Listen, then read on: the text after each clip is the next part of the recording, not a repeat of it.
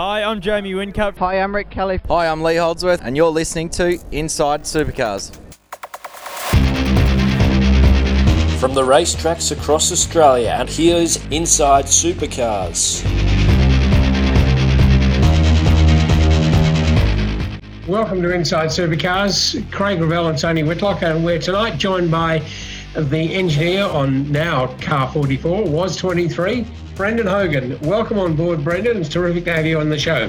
Thanks, Tony. Thanks, Craig, for having me. Absolutely. Look, you obviously got continuity of car, well, not the driver. Obviously, it was a fair-sized shock this year to find that 23 Red had closed down and that 44 Boost was now your prime subject. You've got a driver who's also experienced, like Will, and brings a lot to the table. I imagine that you'd enjoy someone as experienced as he is. Yeah, look, me and Will, we just started moving into our second year. Like, we were quite competitive last year. And, yeah, look, I'm not going to say I wasn't disappointed that this whole thing happened, but then behind every cloud, there's, like, obviously a silver lining. And, yeah, for James and Peter Adderton to come on board, it's been really exciting. And, yeah, me and James have sort of hit it off together pretty well. We spent a fair bit of time together up in Darwin. So, yeah, it just sort of helped speed up the whole engineer-driver relationship, spending a few weeks locked together. Indeed. Now, you've also had something for all the engineers and all the teams that we've not seen before in our category. That is 4 consecutive weekends of racing. That's pretty amazing sort of stuff, isn't it? Yeah, look, other categories around the world do it. Probably NASCAR is your best example of that. But for me, I'm a racer. I've absolutely loved every second of it. Like, just getting on with it, getting as many races done, and getting us out there in the public eye like as much as possible. I think it's a really good thing to do. Like, yeah, the workload's been has been pretty big, and touch wood, no cars have had any massive shunts, which would have put a real would have put a massive strain on the teams. But yeah, touch wood, it continues all the way through Bathurst. But yeah, no one's lost a chassis or a car yet, so that would have been the big dampener or the real strain on getting everything done. But yeah, as far as I'm concerned, I've loved every second of it. Like, just getting on with it and yeah, keeping the ball rolling. And as we've seen that every team, to greater or lesser degree, has responded, because the back-to-back weekends in both Darwin and Townsville have seen very close as we've ever seen, really, on the size of tracks they are. Grids that are tight with a second covering the field, and good close racing without being silly. And that's one of the things I actually pointed out to Craig in our last show, that I've been delighted that so few penalties handed out, not because the stewards are going soft or anything like that, but purely and simply that there are so few mistakes being made, either by drivers at the wheel or mechanics in the pits. Finger mistakes not happening, people really doing a great job. I mean, I think there's only the one, Todd Hazelwood, letting the wheels slip because the speed limiter wasn't on. And I think that it's been fantastic, and it's a sure indictment of the category and the skill of the people in it. Would you agree? Oh, absolutely. Like, people from overseas look at our category and there is absolutely no bad drivers and there's no bad teams in our category. Like, everyone operates at such a high level. Everyone knows so much about the cars, the preparation. Like, I wouldn't expect anything less from our category. Like, obviously, yeah, doing the 4 weeks in a row, yeah, has been tough on parts and that sort of stuff. But yeah, the teams have got enough structure and infrastructure behind them that it shouldn't actually be that hard. As I said, like, no one had a significant shunt to lose a chassis or required the car to go back on a jig, which obviously helps that thing. But in terms of like your sub-assembly and transaxle lifing and motors and all that sort of stuff, like it's at such a high level. Like, it's probably one of the highest levels of motorsport in the world. Like, you watch what happened at the F1 race with people staying out pitting when they shouldn't have. It just, it kills you as a race engineer watching other categories sometimes because of the mistakes that they make. It's quite frustrating. But it's simply because the level of the supercars is such a high level. It's just sort of where we're all at the moment. Now, looking at that engineering job, which is your principal one, getting speed out of a car, that's your primary job. And that the back-to-back weekends, it's a unique format for this year.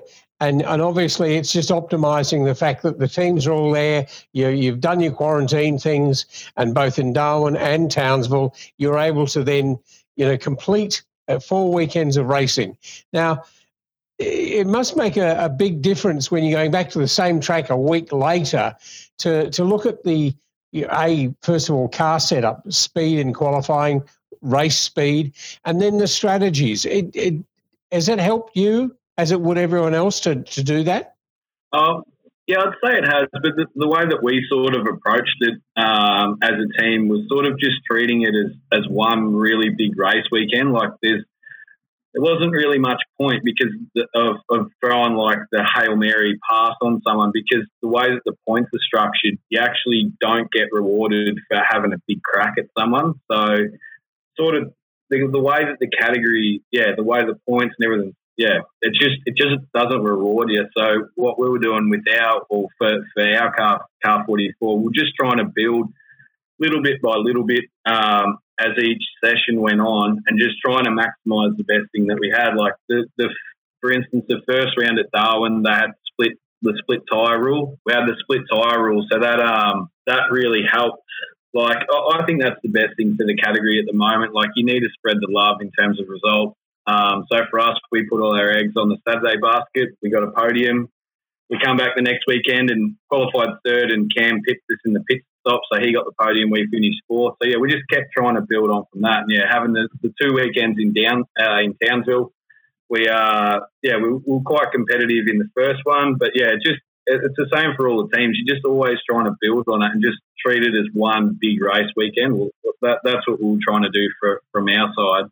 And I'm sure all the other teams were approaching it the same, because you look at how close the field is, and you're not miles away setup-wise from a good car. Like you're only a little bit off, but it's all the little bits that add up. And, we're just trying to just optimise what we have and, get the best out of it. It was interesting to see how your team has been able to work together. Would you say, knowing that you're in your second year with Will, where are you at in the timeline of knowledge now after such a compacted time together with James? Do you having all that time together, knowing that he, like Will, is in Queensland, do you think that's accelerated and you are getting towards Bathurst but have had the equivalent of a year together already? Yes and no. Like I think the thing with me and Will, like we definitely had a really good relationship, and I still do. Like it's not as if the guy's died, like he's just up the road. He'll be out of the category. I'm sure he'll get a drive next year. But in terms of James, I'd say probably the best thing that happened is we spent a fair bit of time together in Darwin, fired a fair bit of truth serum into him, had a few big nights. So that was the best thing to bring us together as a group, not just me and James, but the whole 44 guys. Like we all got on with it and tried to just shortcut it, break down the barriers, and you see the guys like who are experienced with our category, they sort of have seen it all before, so they know what they like, but at the same time they know what sort of where they're at, what to expect. So I think having James's knowledge base coming to our team has actually helped us a fair bit, because Will had spent 2018 in a Tigford customer car, and James has come out of 10 years of Walkinshaw. So having what he's seen, and I think it's actually helped us move forward as a team, because rather than just trying to give him Will Davison set up, we've actually tried to go in a different direction and help. And like all our cars were obviously all trying to push forward, and then when someone else sees someone going quicker, like you can obviously learn from that and put it into your car. So I think as a team, not taking anything away from Will, I think we've actually moved forward stronger together as a unit. obviously the last race at Townsville was quite frustrating. We didn't actually get any rewards out of that. But yeah, as a team, I think having people from different teams, different structures actually helps you move forward as an organisation. And you have been travelling as a smaller road crew at the track than what we've seen in previous years. Are we going to get to Bathurst and you're going to have a group of guys who are absolutely on their game because they've just been living, breathing, eating the season in such a compacted way, and then you're going to bring in the fuel guys and a couple of extra people in? Is this where it's going to become a very tricky exercise? And I'm not even talking about the driver. I'm talking about the guys that you're going to have to integrate into the work, into the garage.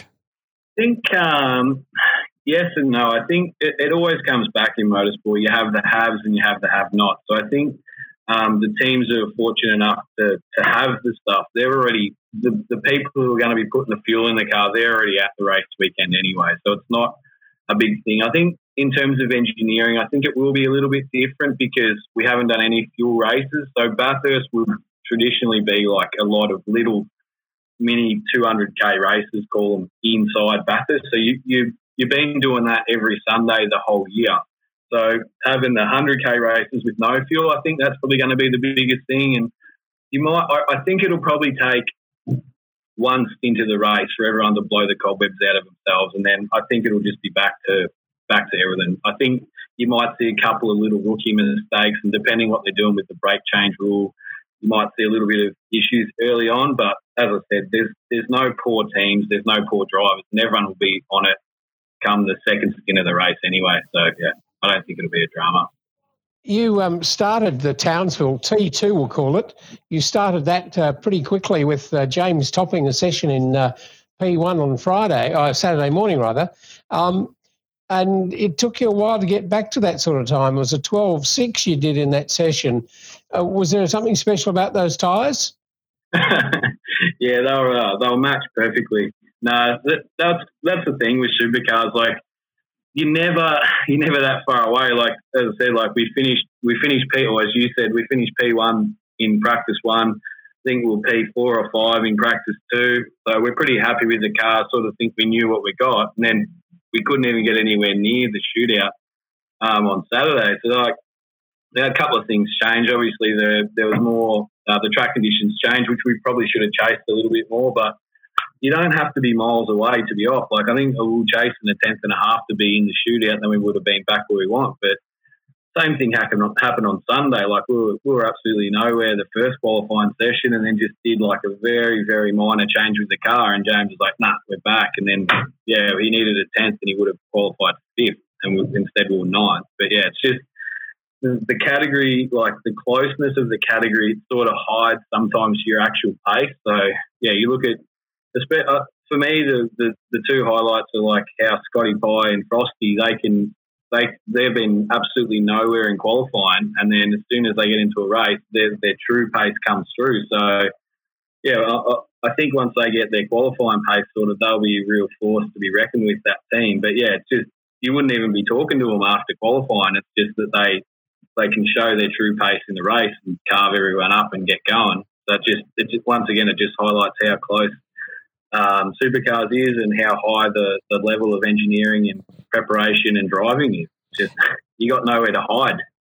I've been chatting with Phil Keed about the strategy and about the way he was putting the races together after the qualifying, and it was fascinating the amount of information you guys are considering across, very short spaces of time in relative terms. And what he was going into was about, drop-off of tyres at one track compared to another, race pace versus qualifying pace. And I guess you're always backing yourself that if you didn't have the qualifying pace, you're going to do something to get the race pace you need. So then you can start doing some of the things that Phil so successfully did across 4 weekends of racing. Yeah, absolutely. Like, I'm sure he's doing exactly the same analysis that we're doing after every session, every race. Like, just you just have to know exactly where you're at, or have the confidence to back yourself more than anything. Like, as I said, like we were pretty happy up with our car, for example, after practice too. So we're like, right, we'll just put some tyres on and go into qualifying, and then we're absolutely nowhere. And then in the race, we could actually come back through again. It's just even though they've taken a lot of the sensors and the data downloads off us this year, we've still got massive amounts of information to either get well lost in or get well found in and back up your arguments. So, yeah. Now, Brock Feeney's joining the team at Bathurst, a rookie coming up with the second most, I think, experienced driver in the field. That's going to be an interesting balance you're going to have to manage. Yeah, look, I'm looking forward to it. Like,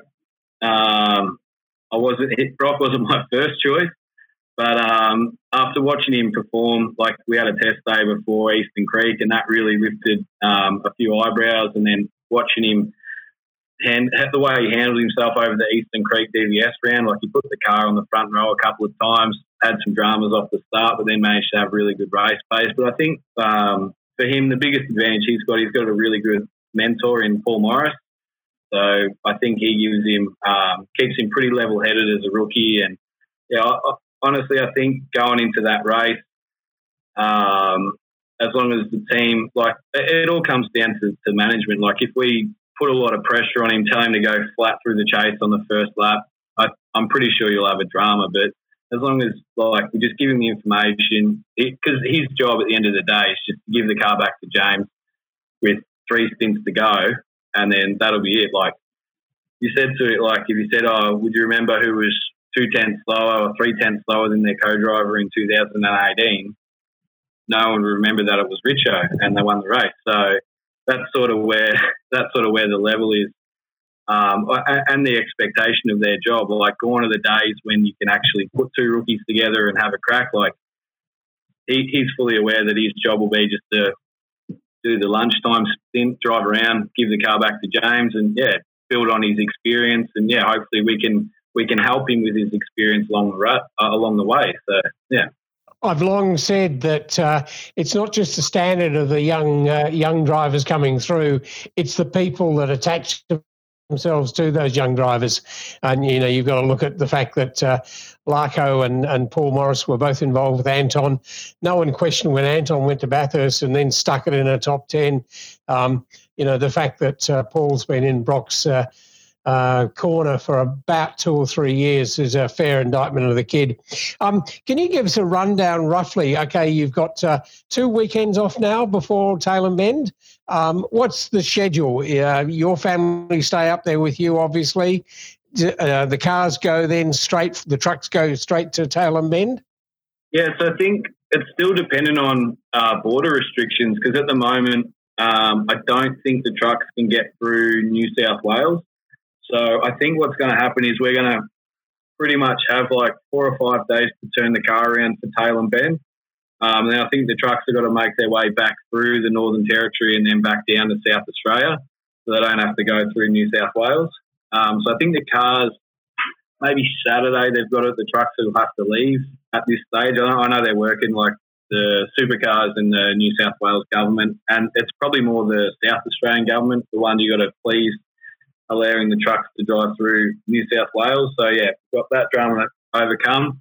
I think we all fly down to fly to Adelaide on the Thursday, do some finishing touches, set up the garage, obviously have the first race weekend at Tailem, and then I think a few of the boys are going to go out to Adelaide. Maybe they just see the sights, because that's one of the other things that we've never actually seen before. Like usually all you see on a race weekend, you go airport, hotel, track. They're the 3 things that you see. And like this is sort of like Darwin, we're out fishing and have a look at crocodiles. Like you actually really get a really good appreciation of all the other stuff that happens in these places that we're lucky enough to go and race. But for us, a few of the boys are going to go out to like do a couple of winery tours, but I think the guys with families are going to go back to the Gold Coast for a few days and then head back for Townsville Tailem Bend 2.